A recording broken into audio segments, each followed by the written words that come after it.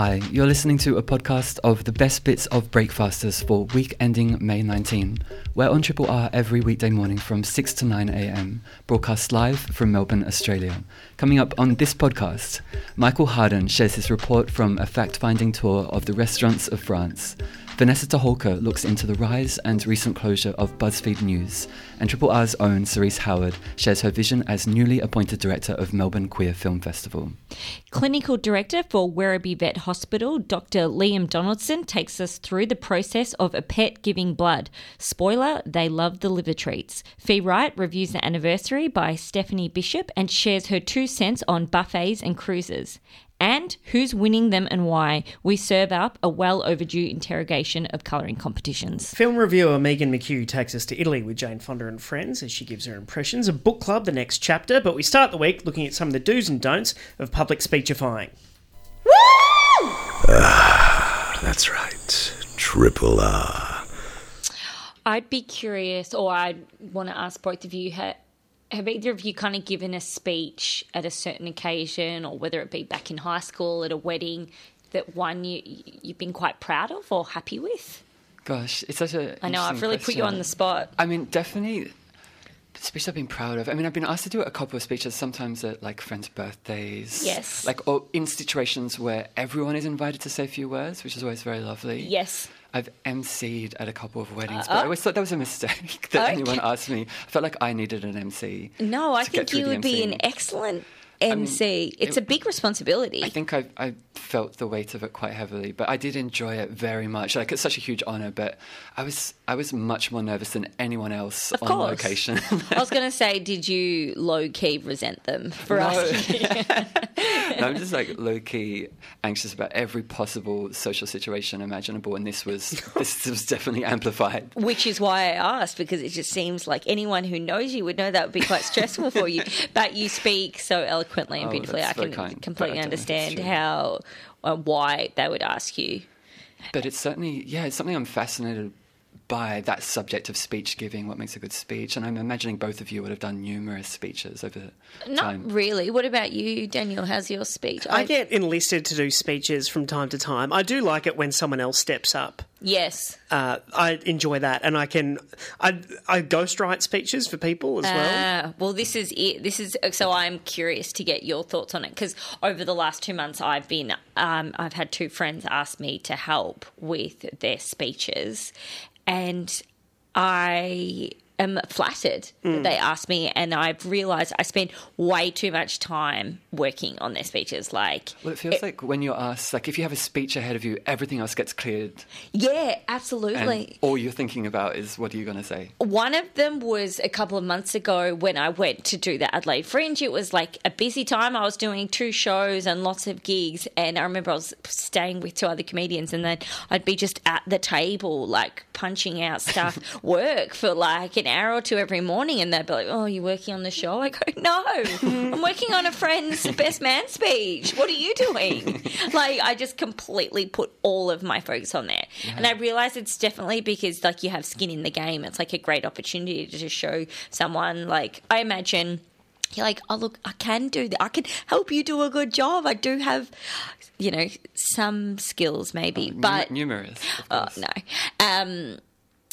But yeah, I spend way too much time on it. How do you feel about being asked? Well, I'm happy to be asked and flattered. I do think my one hang-up about speeches would be if there is somebody who has had a difficult year.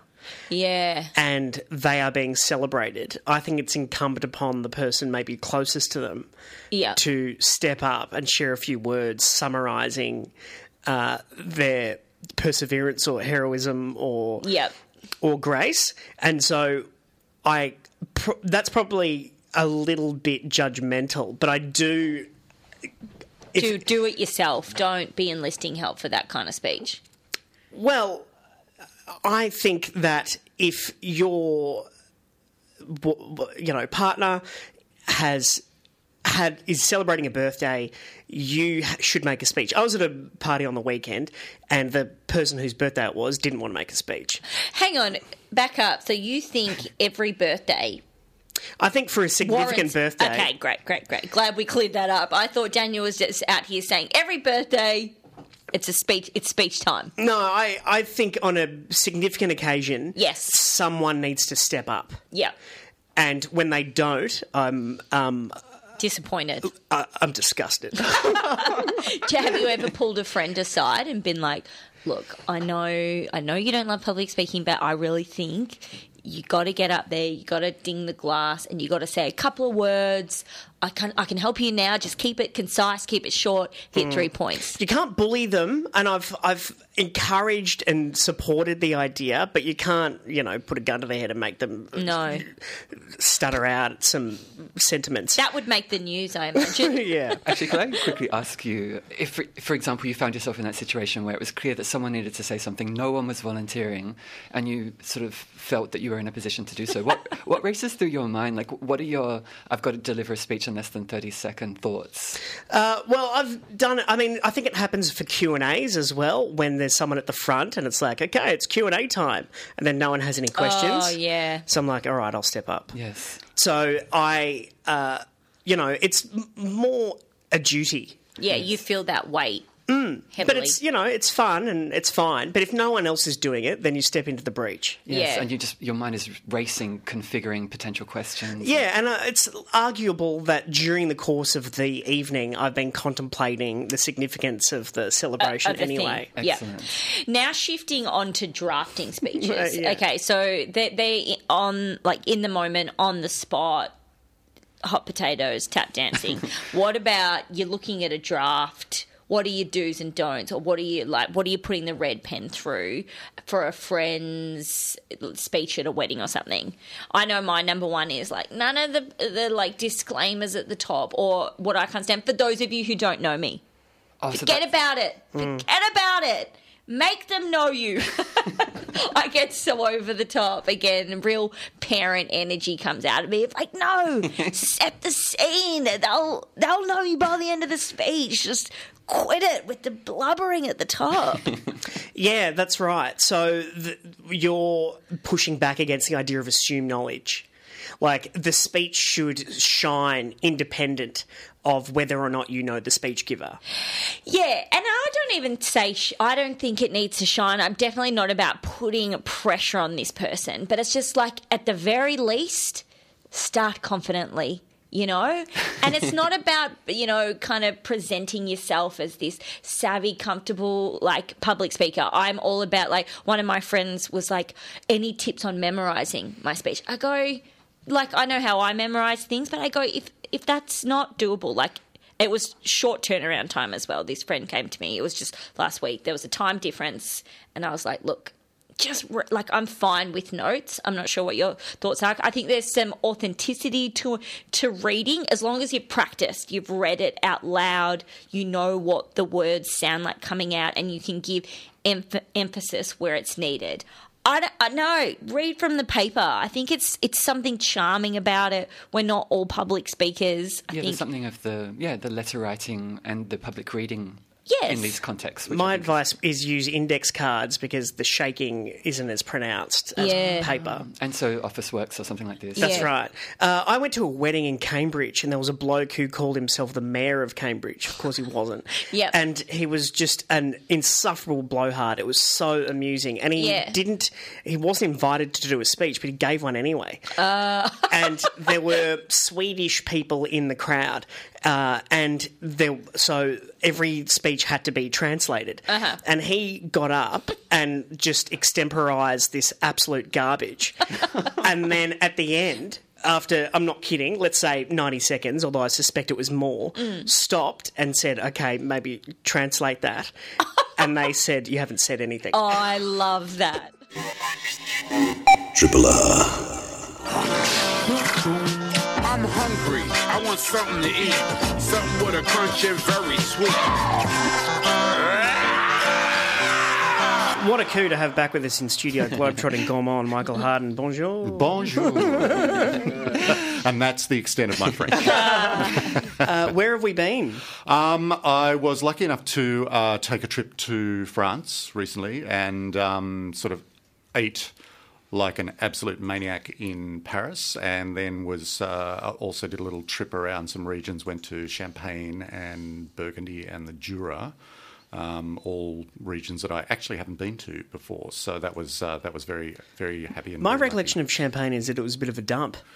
Yeah, well, it's sort of like, what are you going to do? That's why they drink. Yeah. I mean, is that unfair? Do I just misread it? Yeah, I think that it's not like, it's not sort of a rah-rah kind of landscape like you get in some parts of Italy, or, it's kind of like it's a farming region, really. It's sort of like, they're growing grapes and making amazing wine. Yes. What more do you need? Yeah, exactly. But, a city like Reims is a beautiful city as well, like, beautiful parkland and everything. But, it's not like a huge like hotel culture or anything like that there. It's sort of like, they are in the business of, it's a farming town, but you can tell it's a lot of money, it's a very well-kept farming town, but, it's not, they're not really there sort of interested, typical French, in attracting tourists. No, exactly. How many bistros did you think you frequented? Well, I was on a bit of a fact-finding mission with some people that were researching restaurants. So in 4 days in Paris, we attended 25. Somebody's got to do it. Yeah, exactly. So, Thank you. It's sort of like, here I am reporting from the front lines. Yeah. It's sort of like ready for my walk leave. Thank you very much. So many questions, but I suppose to start with, when you visit that many restaurants in that amount of time, do certain patterns emerge, or were expectations sort of challenged as to what's happening in Paris at the moment? Yeah, absolutely. It's sort of like, it was really interesting to do it that way. Like, of course, eating in that many restaurants, we didn't eat full meals in everyone. So, like, we had somebody with us that was very knowledgeable about the bistro scene in Paris, and so we would go into one that that was famous for oysters, for example, and so we'd go in at 3 p.m. after lunch, and have some oysters, and and seriously, they're the best oysters I've ever eaten in my life. It was like, they're sort of, because they're cold water oysters, they've got that really briny kind of salty sort of thing going on. I had these sort of largish oysters at one stage. I can't remember the exact name of them, but they were, native to France, and it was seriously like, I ate it, and it was like getting dumped in the surf. When you kind of like, you come up and you've got sand in your hair and a mouthful of seawater, and it was like, that's kind of what the oyster was like. It was and the emotional impact exactly, as well. Exactly. It's sort of like, I probably cried. But, Where's my boogie board? You're in Paris. I know. It's sort of like, you're not in Newcastle anymore. So how are they going? There seems to be some kind of reappraisal of the French bistro every now and again. Yes. Does it modernise enough? Is it too rich? What are your observations? I think the Paris bistro is definitely, the Paris restaurant scene in general is kind of, it's really modernising. Like, I think even 10 years ago, 15 years ago, it was in a bit of the doldrums. There was a lot of kind of prepackaged food. There were people like, there was complaints that a lot of the Parisian restaurants were just tourist traps that were assembling food, not cooking food. It was all getting cooked off site and then sort of shipped in plastic bags and then reheated and that sort of stuff. I feel like what we ate, and what I observed just in these few days that I was there, was like, it's a lot more multicultural than it used to be. There's a really good Japanese kind of stream going through at the moment. In fact, one of the best bistros that I ate in was a place called La Chat Noire, and it's like an old school bistro, beautiful, like absolutely beautiful room, like everything that you like fantasize about a French bistro looking like. It's sort of like a lot of brass, and there was sort of ceiling murals and, beautiful light fittings and all those sort of things. And they were doing like a traditional sort of brasserie menu, but it had a lot of Japanese and sort of Asian general influences. So, when I was there was white asparagus was in season, which was just blissful. Everywhere you went, there was like asparagus everywhere, and white asparagus in particular. And this restaurant did asparagus, but they did it with like a miso glaze. Oh my God. And it was so good, really, really beautiful. And like they did a sort of like an octopus, like a raw octopus dish, and so it had some radishes and things on it, but they also had jalapeno peppers with it as well. So it was sort of like in this very traditional French bistro setting, but the food was quite modern and light. Like, I think that's the other thing. Like, went to a very famous charcuterie, a guy called Arnaud Nicolas. Sorry, all the French people out there that are wincing. But they're like a really famous charcuterie restaurant, and they're doing like, things like pâté en croûte, with the pastry and inside, like the meat inside the pastry that's sliced like a loaf. He's doing these sort of versions of it that's much thinner, less pastry, less fat, and doing sort of lighter versions of it, and not stuff that's going to sit around for days. It's sort of like it's charcuterie that's meant to be eaten. So they're like one of the ones that that I tasted was it was like a rabbit one, like sort of really light sweet rabbit meat with mint and broad beans, and they're kind of like a lighter, fresher sort of thing, less fat, less pastry. There's still foie gras, coming at you from every direction, but not as used in smaller proportions and that sort of thing. So it's sort of like a lighter. I think it's probably always been there, but it's sort of like I feel like they're clawing back the cuisine from like the cliches of it. Like even though that it's very regulated, like French cuisine is very regulated. You've got your restaurant, and then you've got your brasserie, and then you've got your bistro, and then you've got your cafe and your bar, and they all have particular ways of doing things. But it seems like there is sort of more of a modern kind of thing that's going on. Am I crazy? Are there some brasseries required by law to have some items on the menu, or it's not? It's probably I don't know that for a fact, but it's sort of like, but it's not that.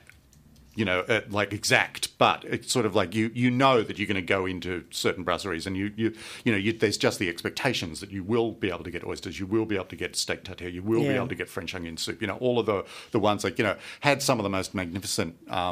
They do the poached eggs poached in red wine, which is just one of the most delicious things that I've had. I've never sort of like would never have kind of gone, that's exactly what I need right now. But but the way that the French do it, it's sort of like there's a precision to the cooking there that's sort of like that I really, really like. Even though it has a reputation of being very sort of sticking to its lane, but I think the more that younger people are sort of coming into these bistros and sort of taking over bistros, giving them a bit of a makeover and using that style and kind of like, having that framework, but then sort of like playing with it a little bit more. It's like it's actually a really exciting city to eat in. Yeah, right. And now. Have you mapped your fact-finding junket onto the food scene in Melbourne? Yeah, there's some real, I think the Melbourne food scene, I think we like a lot of Australian things, it's sort of like you've got Aussie Chinese and you've got Aussie Japanese, and kind of like we adapt, sort of like within Melbourne. And I think like the Melbourne French scene is good. Like obviously, the granddaddy of them all, Francois in South Yarra, is still like a brilliant restaurant, very French. Kind of to the even down to the accents of the waiters, which I'm sure they're all actors. But it's a really good, it's got its specials written on mirrors on the wall, and it's like an astoundingly good wine list, and kind of very French, all of those sort of things. But there's others one of my favourite places at the moment is Her, which is the multi-story place on Lonsdale Street in the city, and the entry-level one on the ground floor is Her Bistro, or Her Bar, I think they call it. And it's very French, but modern sort of Australian kind of French. But it's got that feel to it. It's sort of like, so it feels really Parisian to me. The food's, very good. And then you've got on the other end, you've got something like Entrecote and South Yarra, which is like a camp fantasy of a French bistro that's really fun, but camped down to the fact that there's a grand piano in the place with somebody playing sort of romantic tunes on a Monday night. It's kind of like that sort of stuff, and like it's all very everything that you would expect out of the cliche, but done really well. So it's kind of like we're still, I feel like a lot of French restaurants in Melbourne still like stick to its probably closer to theme park than theme. Okay. But at the same time, lots of fun. You know, like the Smith Street Bistro, for example, is sort of like, it really engages and sort of it leans into the whole theme park thing. But at the same time, you can get some really delicious garlicky snails, those sort of things. So it's. Can I ask, leaning into stereotypes and cliches, how did you find the service in Paris? Because that kind of always, pretty sensational, I have to say. I kind of feel that the Parisians have kind of that era of being snooty about everything. It was really interesting because we were eating like Australians, so we were kind of sharing lots of things where it wasn't, we were in one super high-end restaurant and we were sort of passing plates to each other to sort of so we could try, and they like the look of horror on their faces, and they were sort of running at us trying to take the plates away from us and everything. But it's kind of like once they realise, you just sort of make sure that they realise when they realise you're Australian. Yes. They kind of lean back and they go, that's fine. I think as long as you're not English, they're quite happy. Okay, they're okay. But the service generally was really good, and didn't have a problem with it all there. Yeah. And are there any preconceptions about French food that the French restaurants in Melbourne require customers to get over or overcome in order to enjoy it? Yeah, I think, it's sort of like you've got to be a little bit fond of offal. So, it's kind of like, because I think, one of Francois' greatest dishes, I think, that I eat every time that I eat there when I get the opportunity is they do a fried lamb's brains there, which are crumbed.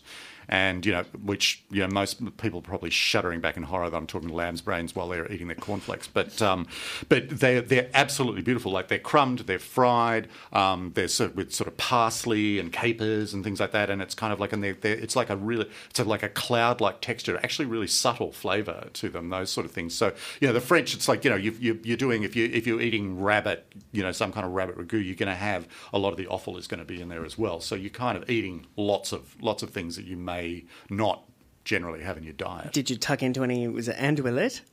I had some. Yeah. Right. Yeah, it was great. I think the most staggering thing that I ate when I was over there was in a very high-end restaurant at Le Bristol, which is a very high-end restaurant in Paris, and we were eating in the restaurant there, and we had a whole breast chicken that was poached inside a pig's bladder. Get out. So it was like it came to the table like a balloon. Like the pig's bladder was like blown up with the chicken, and so you can't see the chicken. So the chicken's inside this bladder, and they had this like fantastic silver stand with chicken feet on it. So it's like a balloon sitting on silver chicken feet, and then they break open the bladder at the table and carve the chicken at the table, and there's like people with trays, and there's sort of, it was like, full-on French, restaurant drama. It was absolutely fantastic. It was sort of like, I would never do it again. The chicken was pretty great, but it was sort of like, it was kind of gross as well, with the bladder sort of deflating all around it. It was like, but it was a good chicken. Well, thank you for sharing just some of your memories. Yeah, no worries. Now, and obviously lots of French restaurants. Well, it'd be good to cover this topic in the future as well. Because I'm very interested in all the French scene popping up, and and I do love the whole French, kind of like you can sort of feel like it's like quite uptight and there's so many rules and you're not allowed to do this and everything.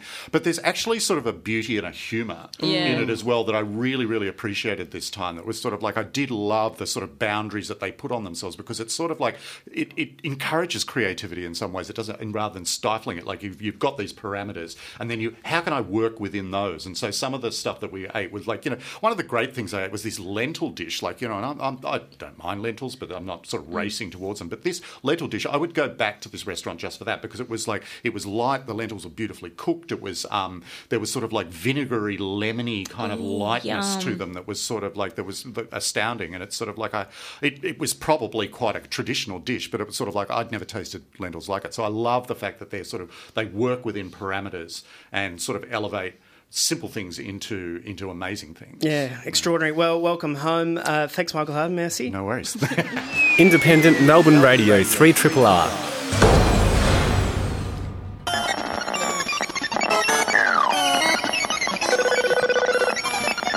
It's time for the tech segment that will change your life. Vanessa Tolka's here. Morning, Vanessa. Good morning, Breakfasters. How are we? Yeah, really well, and super interested in this retrospective. Yeah, look, we're talking about BuzzFeed News today, and when I brought this up, there were a bunch of people going, BuzzFeed hasn't closed, has it? I'm like, no, BuzzFeed, as a whole entity, BuzzFeed Inc. is still around, but BuzzFeed News was a separate little side project that ran from 2012 and has just wound up in the last month. So I thought it was time to reflect on it, on the platform that was potentially going to revolutionise and completely change the way everybody received news. And it's a really interesting story, I think. Founder Jonah Peretti is someone who I'll mention a little bit, because they have been with it the whole way through. And that's quite unusual too, for someone to have, shepherded an entity like this through so many different stages of growth. And someone else I'll mention is Ben Smith, who got brought in to run news and came from Politico, had been blogging through US presidential elections and what have you, and was very interested in the new ways of reporting news. news, and they went, look, you're young and keen, we're going to pluck you up and we're going to give you this news thing to run. So BuzzFeed had already been around, and it was already famous for listicles, 10 stupid ways you can do this and that you'll want to share it with your friends because it's pretty funny. And was it sort of a parallel story in that case with some social media channels that were opening up at the time? Definitely. Gawker was around, and we didn't yet have Facebook venturing into news, and that sort of happens during their journey. Snapchat wasn't around yet, TikTok wasn't around yet, but you had, a bunch of people trying to figure out how is news going to cross over with social media? Because they designed it specifically for social media when that... Absolutely. Yeah. This is designed to fit in your palm, be readable on your mobile phone. And we have to remember that even though lots of news outlets had gone online already, they hadn't really done all that work in making things really suit that way of digesting the news. And they certainly hadn't made them easy to share and disseminate and talk about. So that idea of going viral, I really think BuzzFeed owns a lot of that feeling. And it, became a bit of the aim. So from a... just to separate in our minds, BuzzFeed, you're thinking quizzes and listicles and short videos, and there was a lot of user-generated content there, which meant that it became hyper-local. You would have Australians talking about, is it a potato cake or a potato scallop? You know what I mean? They could have very local things. But the news was a separate stream. It was meant to be, it was ambitious. It's like, we want hard-hitting news stories. We want to be grounded in investigative reporting. And the way they attracted journalists to them was really by saying, we're going to give you money and we want you to go out there and be intrepid reporters. And media companies had been suffering for years, ripping the guts out of their, news and current affairs sort of streams. And so it was a huge magnet, but to a certain type of person. This company at the time was filled with 20-somethings, a few more senior people at the top and what have you. But you've got to think about what an exciting culture that must have been. They put on free lunches. They started out with offices in New York. They soon had one in London. We had one in Sydney for a while. There were ones around the world. They had France and Germany and a bunch of places at their height. But it's a really interesting story about how quickly did they rise and then when did it start going wrong. So fans of the organisation would say, look, they were figuring out how to swim in those currents of the internet, and they really subsidised the news division with all of this other fun stuff. And so they tried to do something good with it. And that's, some of the nicest things you could probably say about them. But critics were saying, look, this embodied the worst elements of the internet. It was traffic-focused media, and it was money-grubbing, and it was, clicks above all else. There were weekly meetings in the New York office analysing what went well this week and why. How can we repeat that sort of success? What is this leaning into? And you've got to think, if those are your metrics, you'd be concerned with what we know now about really emotive topics, hate-filled topics, that sort of thing, and how that drives clicks, drives engagement. But all of this was new to us. We didn't know how this was going to work. So it is fascinating. They did have some amazing successes. Over their life, they won a ton of awards. So they've got a Pulitzer, they won a George Polk Award, which I haven't heard of, but that's got to mean something to journalists somewhere, Sydney Award, National Magazine Awards, Press Foundation Awards, and some Best News Website Awards too, which would have been a real kick in the teeth to, standard, established, centuries-old news institutions.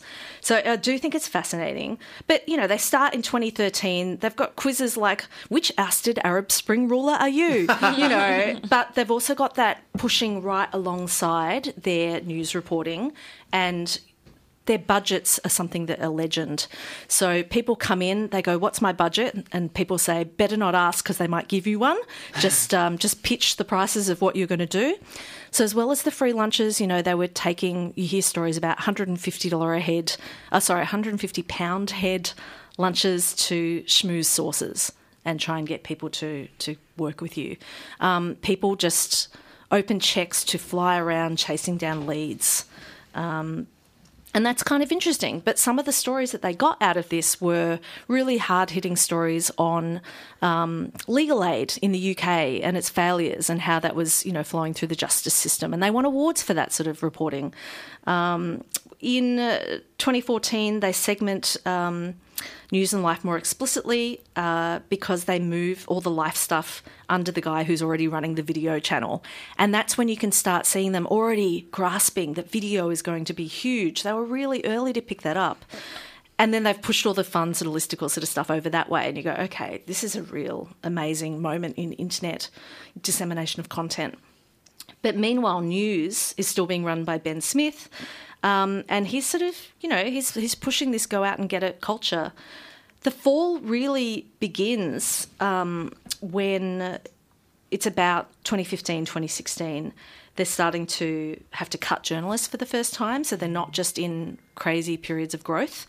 And their investigative reporting is still doing well. In Australia, the impact is Media Watch does this story on how at this point BuzzFeed has 20 investigative journalists. And Media Watch are talking about the perfect storm facing digital news. They're saying, look, if you've got this click model and we've now got advertising online, so, that's tied to the click model, then you've got the rise of these social media companies. What is this going to mean if you can't get your news onto a platform where the clicks are happening? So increasingly people are starting to get their news via the social media rather than going straight to the source news site, which is a huge problem for all the media publishers. And they talked to 5 to 10 years ago, this is in 2016, if you wanted to buy digital advertising in Australia, you went to one of 5 places. It was 9, it was Fairfax, it was News Limited, Yahoo, 7 or Telstra. And that was 80% of the ad market. And this just completely gets disrupted at this point. So everyone's freaking out in Australia. I mean, BuzzFeedification of the entire news. It still lingers, doesn't it? It does. When we talk about clickbait headlines, I mean, people are wise to it now.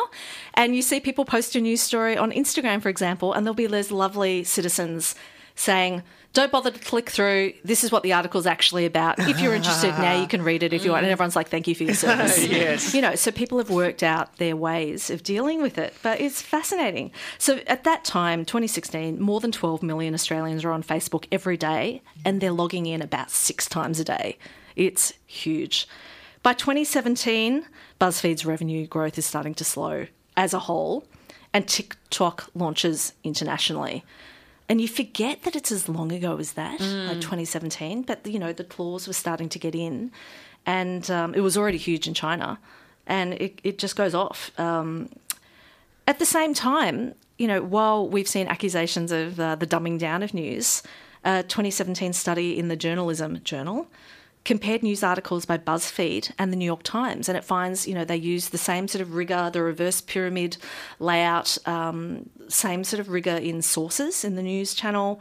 Opinions were absent from the majority of articles, the journalists' opinions. They had similar focus on government and politics. However, BuzzFeed News devoted way more space to social issues. So they covered protests and LGBT issues, and I say that intentionally because it wasn't so much the TIQA sort of part of that. And they more frequently quoted ordinary people and less frequently covered crime and terrorism. So it's interesting to think about how that was appealing to their younger demographic audience. 2018, they're still winning awards, but TikTok becomes the most downloaded app in the US by October that year.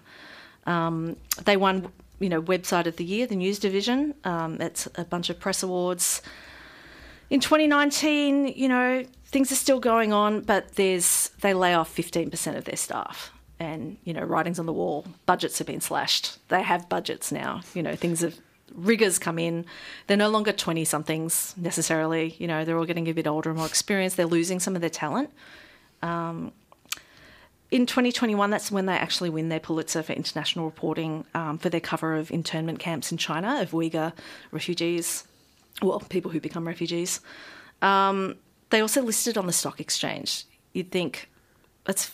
In 2021? Yeah. In hindsight, massive mistake. Should have gone earlier, if at all. And did that catalyse a failure? Yeah, they never do that well. The share price collapses and then it's, the impression of even being successful has vanished. But other news sites are suffering similarly. So Vox and Vice are all, struggling with the same sort of thing. And really, you look back at this and you go, it was the great 2010s experiment. Was this going to be the way we'd always stick to news or not? So that's sort of where I want to leave you. I mean, conclusions, people want information that's newsworthy and accurate, but are they willing to pay for it? And are they, the brands that have really survived this time have already had really loyal followings. I think maybe HuffPost is a slight exception to that, which Buzz Inc. also owns and which they're continuing to run. So, they've thought differently about what they want to invest in. But if you do want to know more about this, there's some crazy stories about celebrities visiting and junkets and, the sort of ridiculousness that you want, and people having live shots on air while they're, tweeting out an election coverage.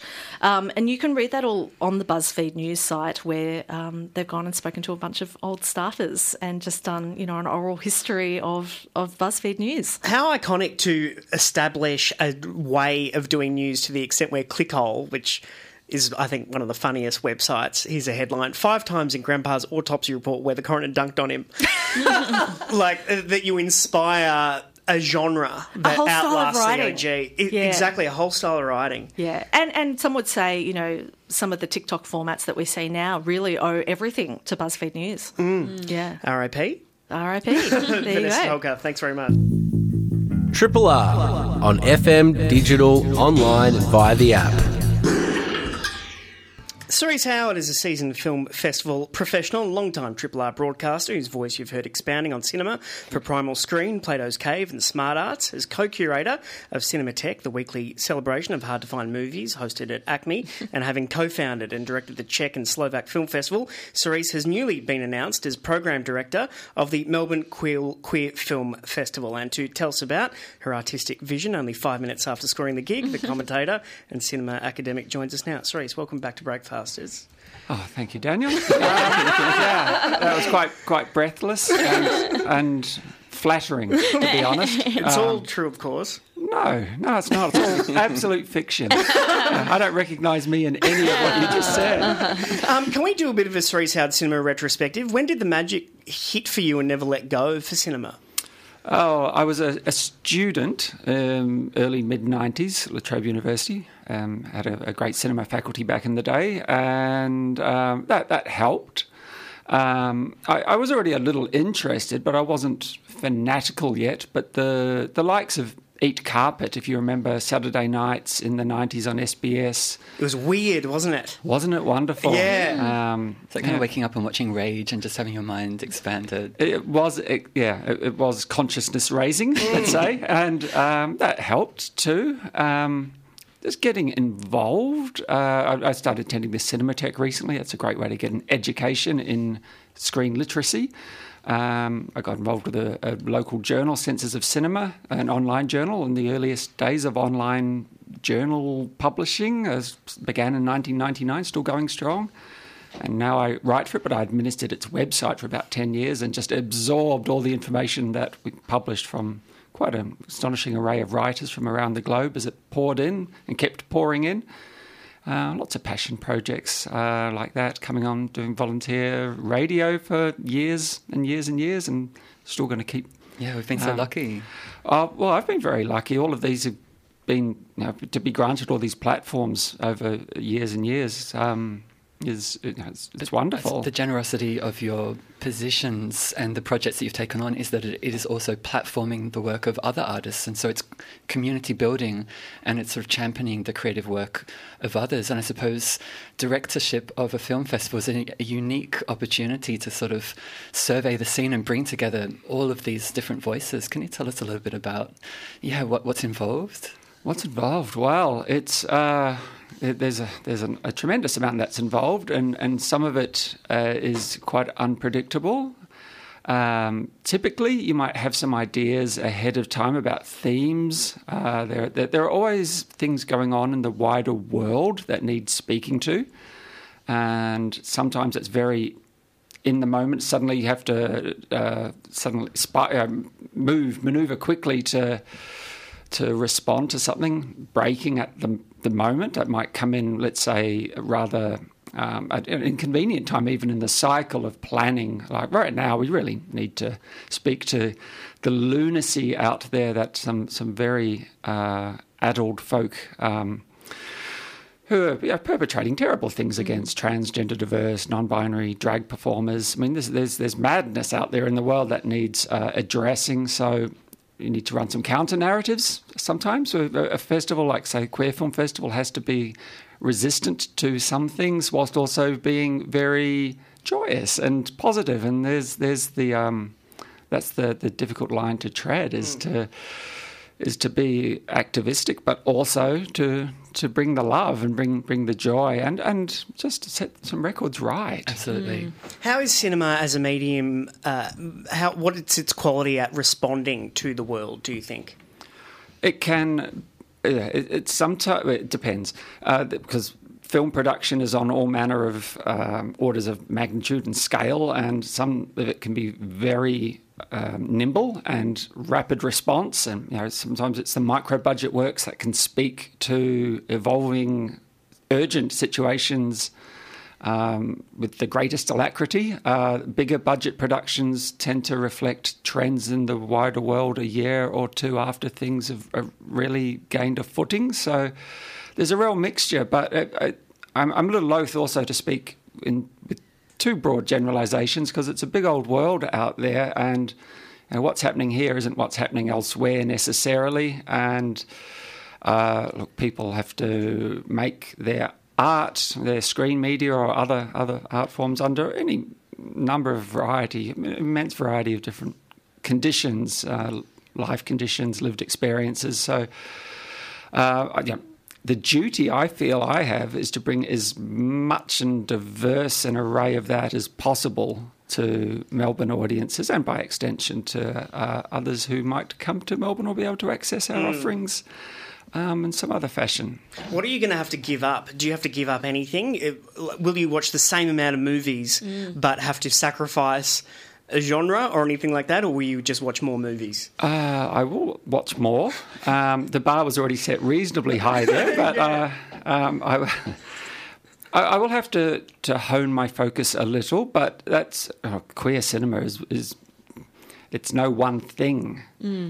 Queerness lurks where you least expect it sometimes. So there's a huge output these days. I think if you looked at the festival's earlier days, it wasn't just a function of having less money to play with and being a smaller event that those programs were smaller. It's just that there is actually there are greater riches out there, and the digital revolution has made it easier for people to pick up cameras, put together a small crew, get out on the streets, make a movie.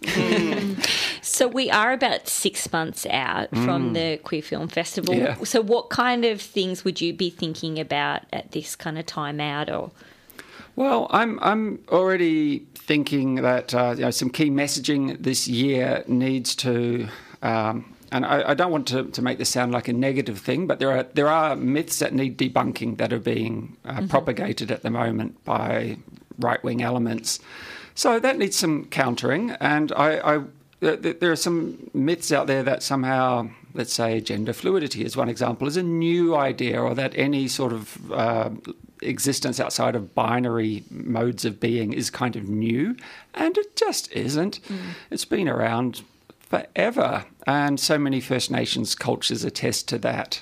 And so I'm super keen in particular this year to give a bit more of a historical lens to the program and have at least a key part of this program representing that diversity and that historicity. So I'm looking at films, not just the latest, most revolutionary, forward-thinking cinema, but also, well, let's say some of the oldest, most forward-thinking cinema that speaks to any number of different experiences, different peoples at different times, and just presents a spectrum of amazing, inspiring queer lived experience. As a curator, do you ever, in your past or to the future, program anything that you don't necessarily like, but you know people do? And yep. Yeah, right. Yep. That goes with the territory, and it always should. I mean, I certainly shouldn't be the sole arbiter of taste in an operation like this. And I've always been very community-minded and collaborationist, collaborative, I think is a better term, in any programming I've done before.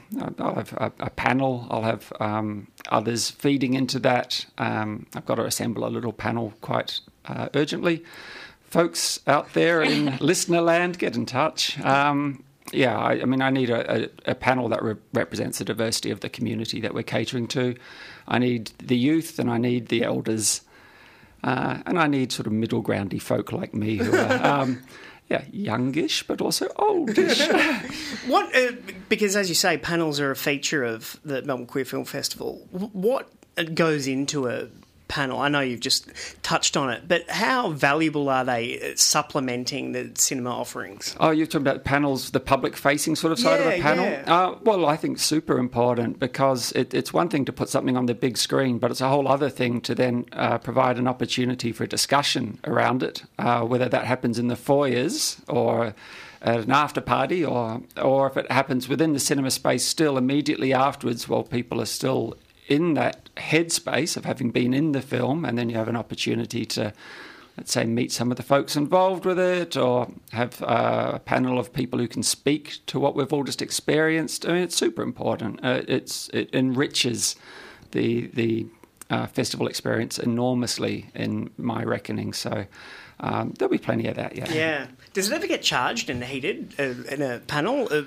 Because cinema can inspire emotions and it's in a dark room. You do and don't hope that it does. Yes, I mean, it can. I mean, you really, when assembling a panel, want everyone to be civil to one another, but you do also seek some differences of opinion. It's not a particularly scintillating experience to witness a panel where someone says something and it's quite profound, and then the person next to them says, yeah, I agree. Yeah. And then the person next to them says, oh, yeah, totally. Where's the drama? Yeah. I was just going to say, on a personal note, is there something that you're particularly excited about or looking forward to in this role and curating this festival? All of it. Yeah. It's hard to get too granular just at the moment because this is day 2 and a bit. Come on, work it out. Yeah. So I'm not all across what's going to be in this year's festival yet. I have some notions, but I've got a lot of viewing to do and a lot of thinking and a lot of assembling of program and panels and... but I'm definitely very excited about not just this being my first opportunity to somehow incorporate my own peculiar sensibility on a queer film festival program locally, but just the opportunity to bring a whole lot of people together and for them to have a really rich, immersive time, thought-provoking, inspiring. I hope people feel seen. And when they see films where they don't see themselves reflected or there's some complexity and difficult nuance to representation, that I get the balance right, that there are other films that just present the breadth of our experiences on planet Earth as queer people and perhaps beyond. Yeah, well, the festival's in terrific hands. Congratulations on the opportunity. Good luck with all the viewing. Thanks so much. We've been speaking with Cerise Howard, Program Director of the Melbourne Queer Film Festival. Head to mqff.com.au. Obviously, nothing is up there right now. There's lots up there. Yeah. But give Cerise a chance. It's just new. And new. It'll hit in November. Cerise, thanks very much. Thanks so much. Melbourne's own Triple R.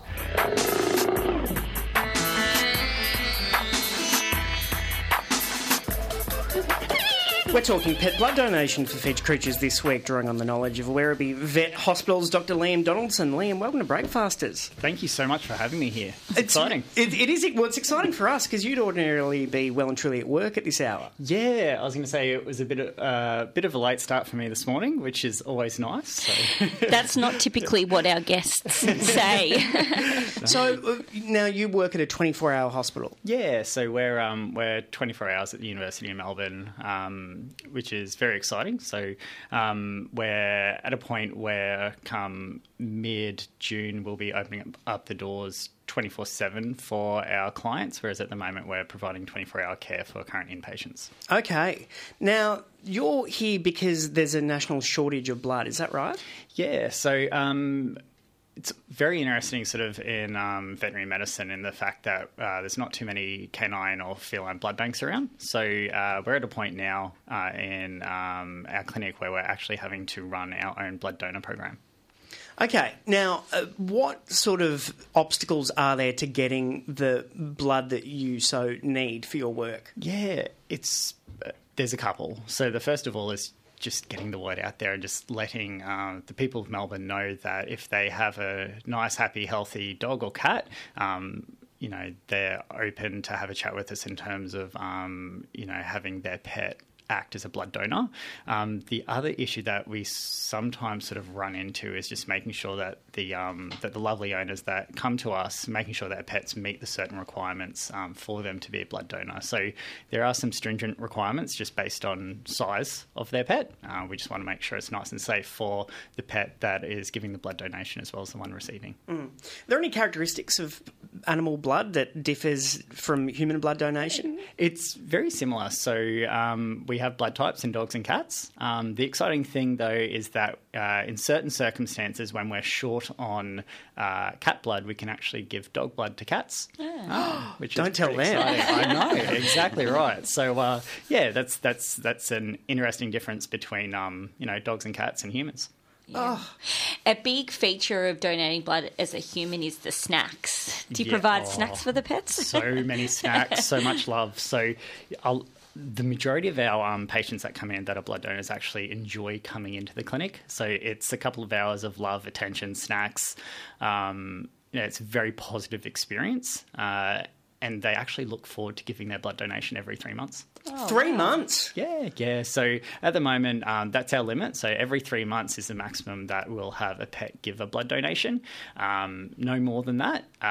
We're hoping to get enough blood donors, though, so we can just have to call on our blood donors more sporadically than that, hopefully once a year. And as you mentioned, obviously there's some regular sort of donors. And for people that are curious about it but haven't actually become involved, what kind of questions do you get from the pet owners typically? Typically, where does the blood go? Clients want to know that the blood that their pet's donating is going to a pet that has a good prognosis, and that's one of our primary purposes as well as that the majority, I'd say over 90% of the blood that we give to to dogs and cats that come into the clinic, those pets go home. They have a very good prognosis, and that blood donation is literally saving lives. And the other thing as well is that clients like to know is that every blood donation that they give, that has the potential to save 3 lives because we're actually able to separate the blood down into its components. Amazing. What's your experience? Have you looked into dialysis? Yeah. So hemodialysis is just taking off in the United States. I suspect within the next 2 to 3 years we'll have the capacity to do dialysis in clinic. In our clinic, which is very, very exciting. So I'm sort of doing a course through UC Davis at the moment. And there's such demand at the moment from clients to provide top quality care for their pets, which is exciting that we can do absolutely everything that we're doing in the human field, in the veterinary field as well. So dialysis, mechanical ventilation, blood transfusions, all of that. Is it cute? Withdrawing blood from a generous animal? Yeah,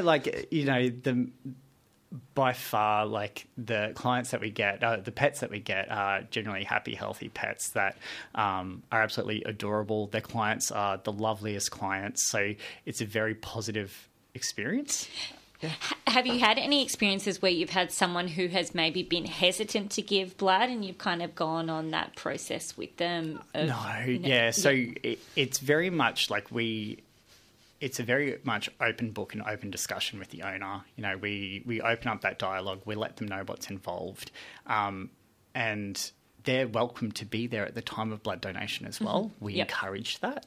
And with our dogs and with our cats, we do absolutely everything to avoid any sedation. They literally lay there, get lots of love, get liver treats, and it's no worse than receiving a vaccination, basically. Yeah, sure. What percentage of pet owners do you think know the blood type of their pet? I would say less than 1%. Yeah, wow. And do you want that to increase? Yeah, I think it's important. I think the more community involvement we can get in our blood donor program, the better. We often have... It's sort of progressed to the point now where we're so short on blood donors that if a patient presents to us, we'll often call on the owner if they have any pets that are open for donation. And it makes it so much easier if they actually know the blood type of their pet as well. Yeah. And where can you do it? Is it all over Victoria? Yeah, so at the moment we have multiple emergency hospitals that are calling out for blood donors. So we have a list on greencrossvets.com.au. So the animal emergency centres all across Melbourne, Green Cross Veterinary Hospital at the University of Melbourne, CARE, so the Centre for Animal Referral and Emergency. We're all at a point now where we're sort of open to accepting blood donors, which would be amazing. And you're at the coalface of, I suppose, trends in names. What are you picking up out there? Oh, yeah. Oh, Charlie is the primary one. My own cavoodle is Charlie, I have to admit. Charlie, Bella, Lucky is a very common one as well. And what's the word on chow chows? Oh, chow chows. Chow chows can have a million names. Okay. But as a rule, are you seeing an uptick? Dogs? Yeah, you're seeing an uptick? Yeah, of course. Yeah, I think chow chows are definitely popular, especially being imported into Australia. Okay. So I had the honour of going out to the quarantine facility at Mickleham last week, and it was amazing to see how many chow chows were being imported from overseas into Australia. Wow. What's that facility looking like? It's absolutely amazing. So the Australian government have done a great job. So I think it's a $400 million facility out at Mickleham, top notch, very focused on patient welfare and patient care, which is great. So it was, we thought it was going to be full of people isolating for COVID, but it's full of chow chows. Pretty much full of chow chows and Charlies and Tonkinese cats. Yeah. Yeah. And what about the fur? Does it get in the way with the syringe? Yeah. So typically we do a little bit of a clip. It's not a wide clip, just enough to sterilise the site. And you know how nurses can sometimes tell a human patient, oh, you got a hard-to-find vein or whatever? No, our nurses are so experienced. I would trust them any day taking my own blood. All right. Well, for more information on how to donate blood, head to, would you suggest, greencrossvets.com.au? Yeah, and there's a whole list on what our requirements are for donation and who to reach out to organise a chat.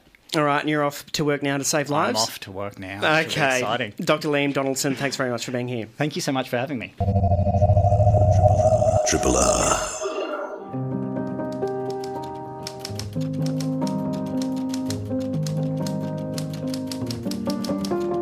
It's our time to check in with Fee Wright, the reader with the last word in books on Breakfasters. Top of the morning. Top of the morning to you. I need a hat to doff. Exactly. Good morning. So I'm here today to review a novel, and I'm a little bit anxious about how to phrase it, because a lot of reviews discuss something that happens very early on in the book, but I consider that event to be a spoiler. I went into this book totally unawares and was incapable of putting it down.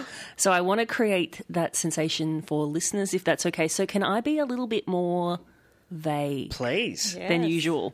I mean, I'm always vague, but can I be extra vague? Real lean in and muddy out waters. Is that kind of also a little bit appropriate because this is quite a mysterious novel by its nature? Yes, it is. It is quite mysterious. I think it merges the idea of genre fiction, like a thriller, and also literary fiction in this beautiful way. But we're talking about The Anniversary by Stephanie Bishop. It is out via Hachette. So we meet JB Blackwood. She's a novelist, not quite 40. She's been with her partner for about 14 years, not about 14, because that is the anniversary in question in the title of the book, the 14 years. She met Patrick, her husband, when he was her uni lecturer. They began an affair while she was his student, and in this way the book seems to be travelling that very campus life, campus novel kind of familiar thing. She didn't know at first that he was a new father, and his partner was at home with the baby, and we've got the older, wiser man, the younger ingenue. Gross. All right. But then it really shifts gears, because we get to see what happens when that flame becomes a bit tepid.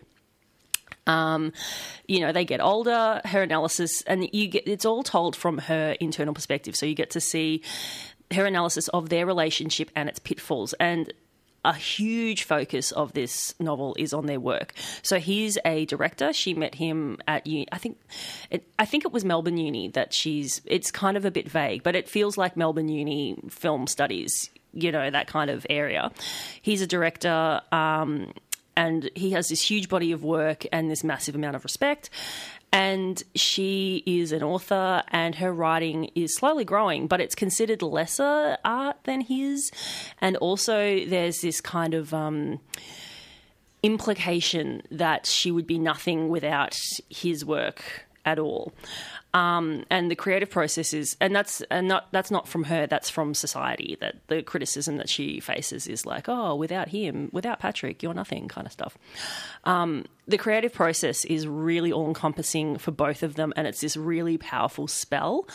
So he's already famous when they meet. Well, like D-grade Melbourne art director famous. You know what I mean? But then he gradually becomes like super famous. And she loves the creative process. That is like the thing that keeps her there and the thing that drives their relationship. So when we meet her, she's spending a lot of time reflecting back on her youth, the last 14 years of their relationship, the choice not to have children because the young child, or the baby is now a young teenage person. So she's a stepmom, but she doesn't want to have children because she just doesn't want anything to detract from the time with the work.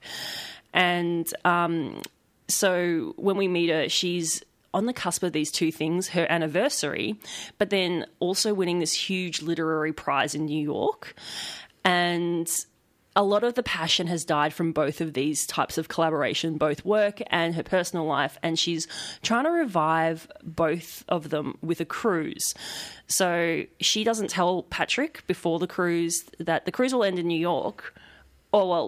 It kind of ends near New York where she'll win the prize. So he doesn't know that she's winning the prize. And she's going to make it this big surprise, and it's this whole thing. And they're on the cruise together? And they're on the cruise together. So I don't know any woman in her mid-30s that's like, you know what, a cruise is... It's like, is she 70? No. She just loves buffets. She just, look, let's not judge the buffet fans. This is a safe space. Can I just confirm the setting of the cruise is with like masses of other people, or is it more of an intimate? Okay. Well, it is still. All cruise because. Maybe I was anti-cruise before the Princess Diamond Ruby whatever. Ruby Princess, yeah. Thank you. Yes, I got it back to front somehow. I was anti-cruise before then, so maybe this is colouring my review. But it did sound nice. It was like around Alaska and stuff. So I don't know. It sounded kind of the bougie lefty cruise option, if possible. Mm-hmm. Still a buffet. Like, let's not go nuts. But anyway, but there's an event that happens on this cruise that I don't want to say because I think it's a huge spoiler because I didn't know it was happening. Mm-hmm. And I own a pre-release edition of the book. And so I don't have a blurb on the back. So I don't actually know what the blurb says. But I would recommend not reading the blurb in case you would... And don't read any reviews because this event really surprised me.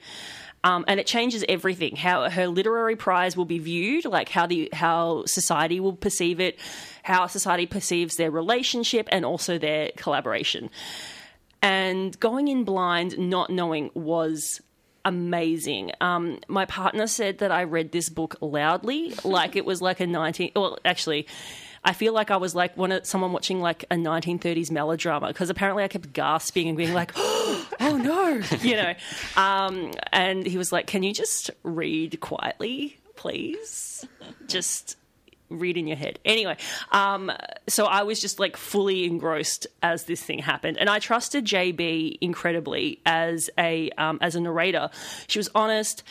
She shared so many intimate and unflinching and often terrible details about their relationship and like herself. Like she was not painting herself as like this perfect person, And I really trusted her throughout the book. However, sometimes she confuses a detail or seems unsure or generally a bit lost in the wake of this event that you start to become concerned for her. And this builds in this like imperceptible way until the end of the novel.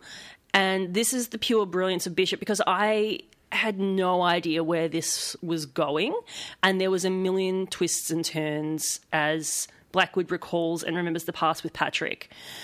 And in my mind, I was almost like imagining, and please don't sue me. I was imagining a young Helen Garner being awarded the prize. So I really trusted her wit and her intellect and her perspective. And I don't know Helen Garner personally, but it was like, just I have nothing to base this on. But it was like that was who I was seeing in my head, like someone of that like caliber, you know, or like a Deborah Levy, like a woman of that's been writing for years and years and years and has really like built her craft and is like reflecting on her youth. And that was just who I was imagining in the time. So it was Helen Garner-esque, not Helen Garner. Don't sue me. But I just really saw Blackwood as this real person. Yeah, like she was there, she was vivid, and she was an incredible character. And I haven't read anything else by Bishop, but I really need to. The story was so well structured, and the characters were so realistic. I read a review in which someone said they were drowning in detail, but I couldn't get enough of that detail. And I think that's where it mixes, and that's why I feel like if someone went in wanting a literary fiction, they'd be like, too much drama for me. And if you went in wanting like a thriller or a genre fiction, you'd be like, so much navel gazing. Oh my God, just get on with it. So it's kind of like, if you go in with expecting one or the other, you might be a bit disappointed. But if you go in with zero expectations about what genre you'll be receiving, I think you might enjoy it more. Is it as tense as your... I felt tense. I had a late night finishing it because I could not... I was like, how does this end? Like, I needed to know. So, and I just had no idea how I was going to wrap up. I was like, there's so many bits in the air. Yeah, there was a lot going on. And I'm sorry I've been so vague, but... No, it's so intriguing. Exactly. I cannot wait to read it. Yeah, I can't lend it to you because I want to reread it to, like... Of course. Go through... often this happens off air. I'll be like, take it, borrow the book. But I want to reread it to, like, see what hints I've missed in the first read. Oh wow. It's The Anniversary by Stephanie Bishop. How new is this book? I think it was April-y. Yeah, right. Fresh. And lots of buffet details. No, I think that was my focus. I also went away to a conference on the weekend which had a breakfast buffet, so I'm a bit buffet. Okay, you're a little buffet on the focused. mind. Yeah. The Anniversary, Stephanie Bishop, new novel. Fee Wright, thanks as always. Thank you. Triple R. Yesterday, I was talking about how I dipped my toes back into a bit of watercolours and doing a bit of drawing, which was fun. More like a triumphant return than dipping your toes in. Thank you. Very kind, very kind. I was quite happy with the results. It's a masterpiece. Yeah, can't stress enough. I really did find this Draw Any Animal website really helpful. I don't know how, but then for some reason from drawing, my mind has gone to reflecting on colouring competitions. I think it was maybe drawing the animal. I was always, it was just a prominent memory of watching Totally Wild and always kind of this sense of outrage I had as a teenager to probably no longer the target demographic. And I did as a teenager set about to win a prize through Totally Wild. I would have been older than I imagine a lot of the other entrants at that point. And it's just got me thinking about winning, like stuff that you won as a kid, the glory, chasing the glory of a colouring comp. Because I was talking about it with my sister, and normally the colouring competition, there was no prize. You were just displayed in like the bakery. Yeah, it was the satisfaction of participation and the opportunity to share the work. Yeah. Did either of you ever win anything or have like colouring or drawing? I know of some people displayed? who entered regularly on, I don't know, did Agro's Cartoon Connection have a competition? And look, I don't know if these shows need an audit. Like, I don't know if it was ever rigged or... Yeah, good, yeah. You know, there's no guarantee that they're not... You know, you slip a fiver into the... Yeah, absolutely. The producer/judge, and who knows, maybe you're getting on the telly. Oh, look, big surprise. It's the producer's niece or nephew. Yeah, well, I get it. I hear what you're saying. But is it colouring... Are we just colouring in between the lines? I mean, what's... Yeah, I know. I mean, from what I've seen... What are we judging? Yeah, from what I've seen, there's very little judging going on. My memory is nothing's inside the lines in those colouring competitions. The criteria. So are we talking colour selection maybe? Yeah. Okay. Expression, you know, is it more like literal kind of approach with, or like to life with, the colour selection, or is it more abstract? And I see what you mean. And in terms of, literalness or abstraction, we're kind of also curious as to what it was about the submissions to Totally Wild that would sort of, create this sense of frustration in young Nats. Yeah, I guess it was, what Daniel raised, like, because it wasn't a colouring competition, but just I think the standard of the artwork, I was, just thought it was subpar, I guess. And so I saw it as an opportunity to cash in. But at the time, did you also submit your own work? Or was I did. Yeah, I submitted a picture of a dinosaur, which I traced. So I guess, is that cheating, would you say, in the art competition world, amateur art competition world? Well, yeah, it probably is. Yeah. I mean, obviously we flagged yesterday that dinosaurs are extinct, and Ranger Stacey was more interested in, animals that were alive that she could touch.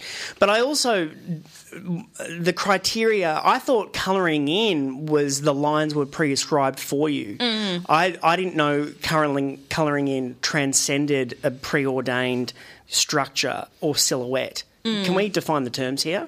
I see what you mean.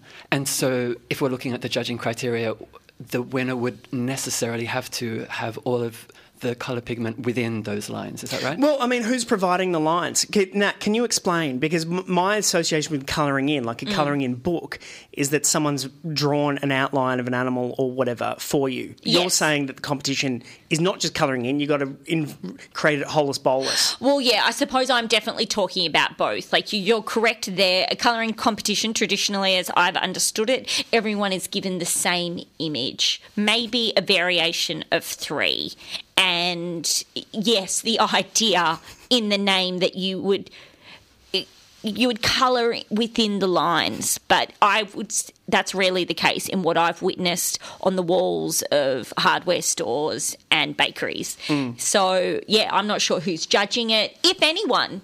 Maybe it's bit tokenistic. They're going up on the wall. Yeah, I'm not sure. But they suck you in, don't they? Because there are kids all around the country glued, waiting for the end of the show, which is when the previous week's winner is announced. Yeah, and I think that's where I've confused you, Daniel, I guess, is because I just really had Totally Wild in my mind, because I would watch it most afternoons, I guess, and I was just seeing this shocking artwork rolled out every day, and it boiled my blood.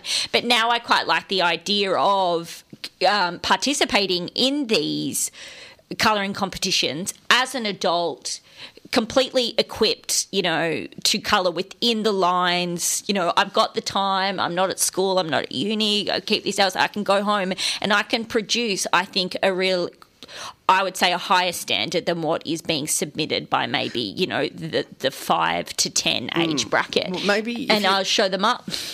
Maybe if you're a Totally Wild art judge, you are savvy in the same way that an English teacher is savvy to when ChatGPT has submitted an essay.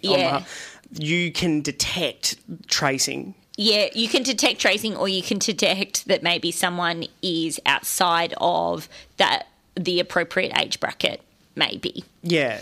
Ranger Stacey's radar was pinging. Yeah. I mean, why is there not more... Well, I would love to see a colouring competition for adults. And I'd want some transparency in the judging panel, how it's being done, what is the criteria, because I think we've identified this as a real issue. And until that happens, I'm not sure what the solution is. I guess, maybe I'm just going to have to put my pictures on the fridge or maybe bring them in here. Creatively conservative, but the whole thinking outside the box and colouring between the lines. Yeah. I think it's okay colouring outside the lines is, lionised as, thinking creatively. Is that fair to say? Yes. But I think you should at least learn to colour inside the lines first. You need to know the rules in order to be able to break them. Yeah, I agree. So, there's like a first stage, prove you can colour within the lines, and then maybe there's a final heat where you can maybe exercise some of this more, contemporary flair. If there's a message, maybe a political message that you want to infuse your colouring in comp with. Yeah, maybe what you could have been, which would have been, or maybe you could do it now, is like Robert Hughes was a famous Australian and internationally recognised art critic who had a way with words and could be pretty hilariously vicious. Yeah. And maybe you could be like Totally Wild's art critic and you just rip those brats to shreds. Fantastic. I'm loving this. Scrap the adult colouring competition. I curate or run my own colouring competition for kids, but I give them a good dose of reality. Yeah. Triple R.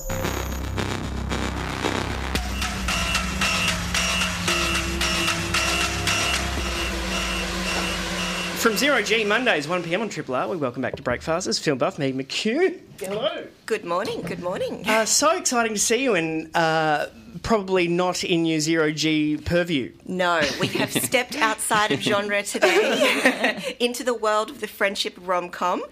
So today talking about Book Club, the next chapter. I went along to see this for a bit of a change. Looked light, looked fluffy. Don't know anyone who doesn't like Diane Keaton, so that's a good start. So Book Club, the next chapter is the sequel to 2018's film Book Club. And it's about, the first film was about four friends whose lives and hearts are ignited when they form a book club to read the book 50 Shades of Grey. So already that's a pretty good one-line gimmick premise.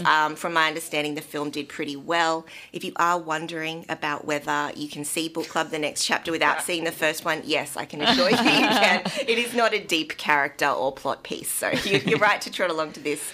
Both films are directed by Bill Haldeman. He's produced quite a few sort of smaller projects, but these are his only directing credits. So not to cast aspersions at Mr. Haldeman, but I think he knows someone if he was able to pull these actors that we'll see in this film for, his first and second film. But let's talk a little bit about the plot.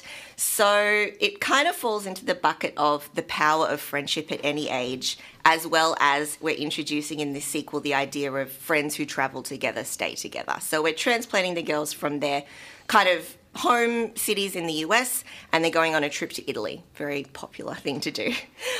So yes, four friends, after surviving the pandemic and keeping up their book club via Zoom, decide to go on a trip to Italy that they'd planned many, many years before but never taken. It's the road untravelled, all of that. And ostensibly it's because one of the characters is engaged, and so it's a bit of a hen's party, bachelorette trip, that kind of thing. And of course, nothing goes smoothly. Hijinks ensue, misunderstandings, all of that. So it's a pretty solid, tried and true formula. And one of the big things it's doing is obviously cashing in on the familiarity of the names that we've got in the film. So we've got our Diane Keaton, as I mentioned before, Jane Fonda, Candice Bergen, and Mary Steenburgen.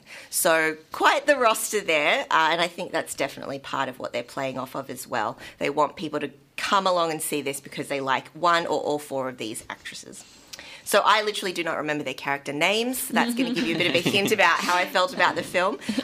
Because the film doesn't care about that. You're there to be, what's Diane Keaton doing now? What's Fonda up to? So, it doesn't really bother making the characters much more than that. They're a little bit paper thin.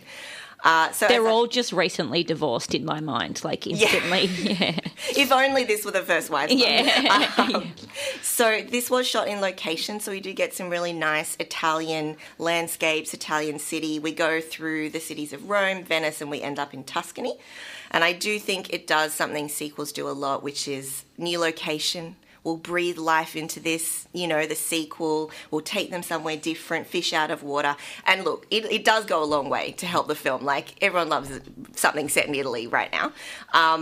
But it's not quite enough. We'll get to that.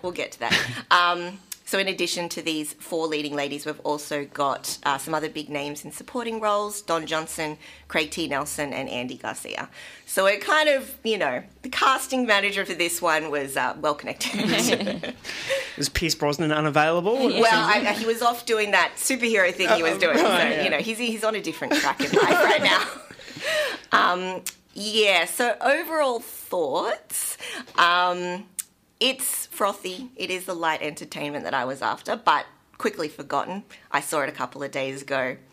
It's already half gone. It's already half gone. The ingredients seem pretty sound, like actors, exotic setting, some heartwarming story elements, but I can't say that it was good. A lot of that just didn't quite connect. In terms of the writing, the performances? Kind of both, unfortunately. Yeah. Like, these women can act, right? Like, we've seen it. They've done it. But some of this was just wooden as, and I think part of that's the writing. Little bit lacking chemistry as well. Maybe if I'd seen the first film, I'd know the women better and I'd feel more connected and understand the friendship. But I do think when you're doing a film that centres around a group of friends, especially in a movie, like when you don't have multiple episodes of, say, a TV show to get you to love the characters and see the friendship form, that you have to believe that they like each other. And I'm not to say I don't think these women got along, but, when they're having a big group hug and they're like, oh, I love you guys, it's like... You need to be able to feel that that's the emotional stakes need to be a bit higher. Exactly. So, and that was a little bit of a shame for me. I also think in terms of the writing, like the comedy, it was patchy. So some of the reviews that I've been reading say, that the jokes in particular sort of fall flat a little bit. Absolutely. Like there's a couple of really well done entendres. Like there's a whole range of entendres to pick from. Like this is definitely the range of comedy we're going for, like a double entendre kind of thing. Like for everyone that hits the mark, there's another one that's just like fallen wooden on the floor and you're just like, oh my God, can I please forget that scene just happened? Let's move on. What else have they got in store for us? So, and for every like refreshing turn that it takes where it's giving these women a space to be seen as something more than someone's grandmother or someone's mother, like it's not pitching these women for their role in someone else's lives. It's pitching them for people and then their lives happen around them, if that makes sense. And I think... That's why I hesitate to rip the film too much of a new one, because I do think it's doing something where often women of this age, the roles they get are a side character to someone else's journey, or they're supporting someone else's development or growth, or it's about how is this person supported such and such. And I think at least something this movie is doing is there's roles and stories centred around these women living their lives, and, they have sexuality and they find love at an older age, and it's not, the film does respect them.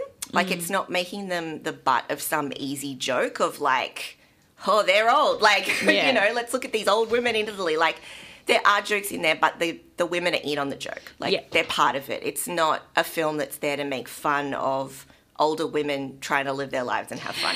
But just because you're respecting your characters doesn't necessarily make it, like, great chemistry or... entertaining or funny. Sadly, the writing doesn't magically transform even if you have great intentions. Yeah.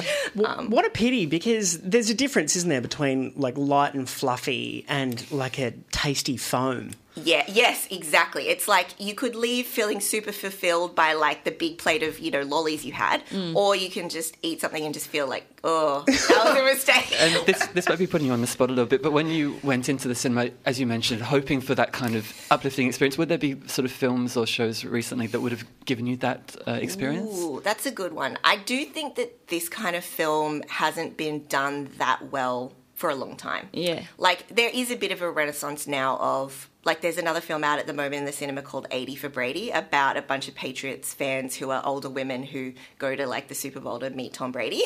And, there's another film Diane Keaton's also in where they all form, like, a cheerleading group. Poms? Yeah, Poms.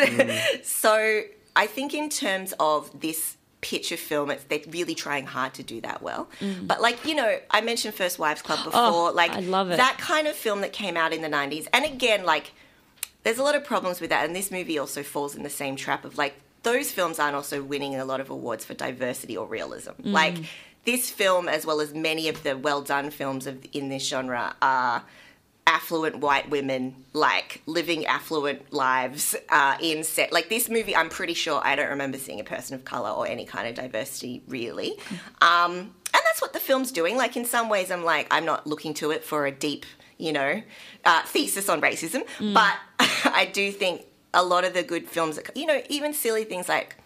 I was going to say Father of the Bride, but again, that's really more about Steve Martin than it is about any of the women. Yeah. First Wives Club is probably one, and also because of the Keaton connection. Yeah. But that's kind of what I want to see, like something that was entertaining and fun that you'd want to rewatch. And as they get on, you don't want to see Jane Fonda wasted. You don't want to see Diane Keaton wasted. And that was part of the shame as well, I think, yeah. Where I, find the silver lining in when a film like this is so disappointed with, incredible actresses, I'm like, well, I hope they had a fantastic holiday. Yeah. I hope that they were like, I've worked hard, the industry, how it treats women. It's just like, let's just go to Italy. I could give a damn about the script. Absolutely. These women have probably been through the trenches in their career. They get a trip to Italy. They cash that check. Good. They've cashed 2 checks, one for book club and one for the next chapter. No shade on that at all. I agree. I hope they had a great time at least filming it. Wish that had come through in the film. But, and I do think as well, I want to see more films like this attempted to be made, I suppose. Yeah. Let's keep trying. And... like I said, I think, sorry.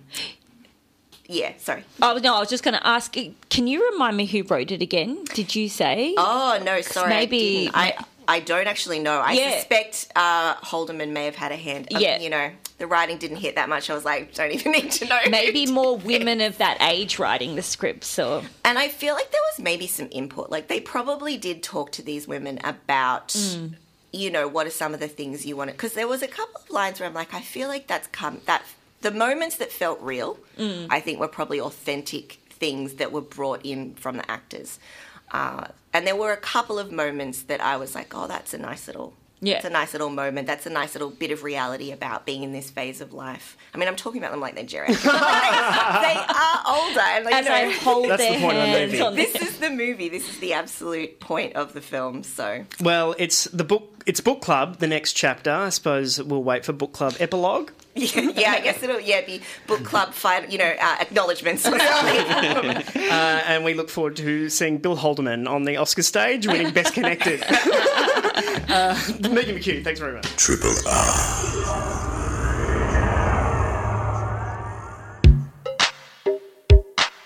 You've been listening to a podcast of the best bits of the Breakfasters, which is the Monday to Friday breakfast show broadcast live on Triple R from Melbourne, Australia. Feel free to get in touch with Breakfasters via Facebook, Twitter, Instagram, or via the Triple R website.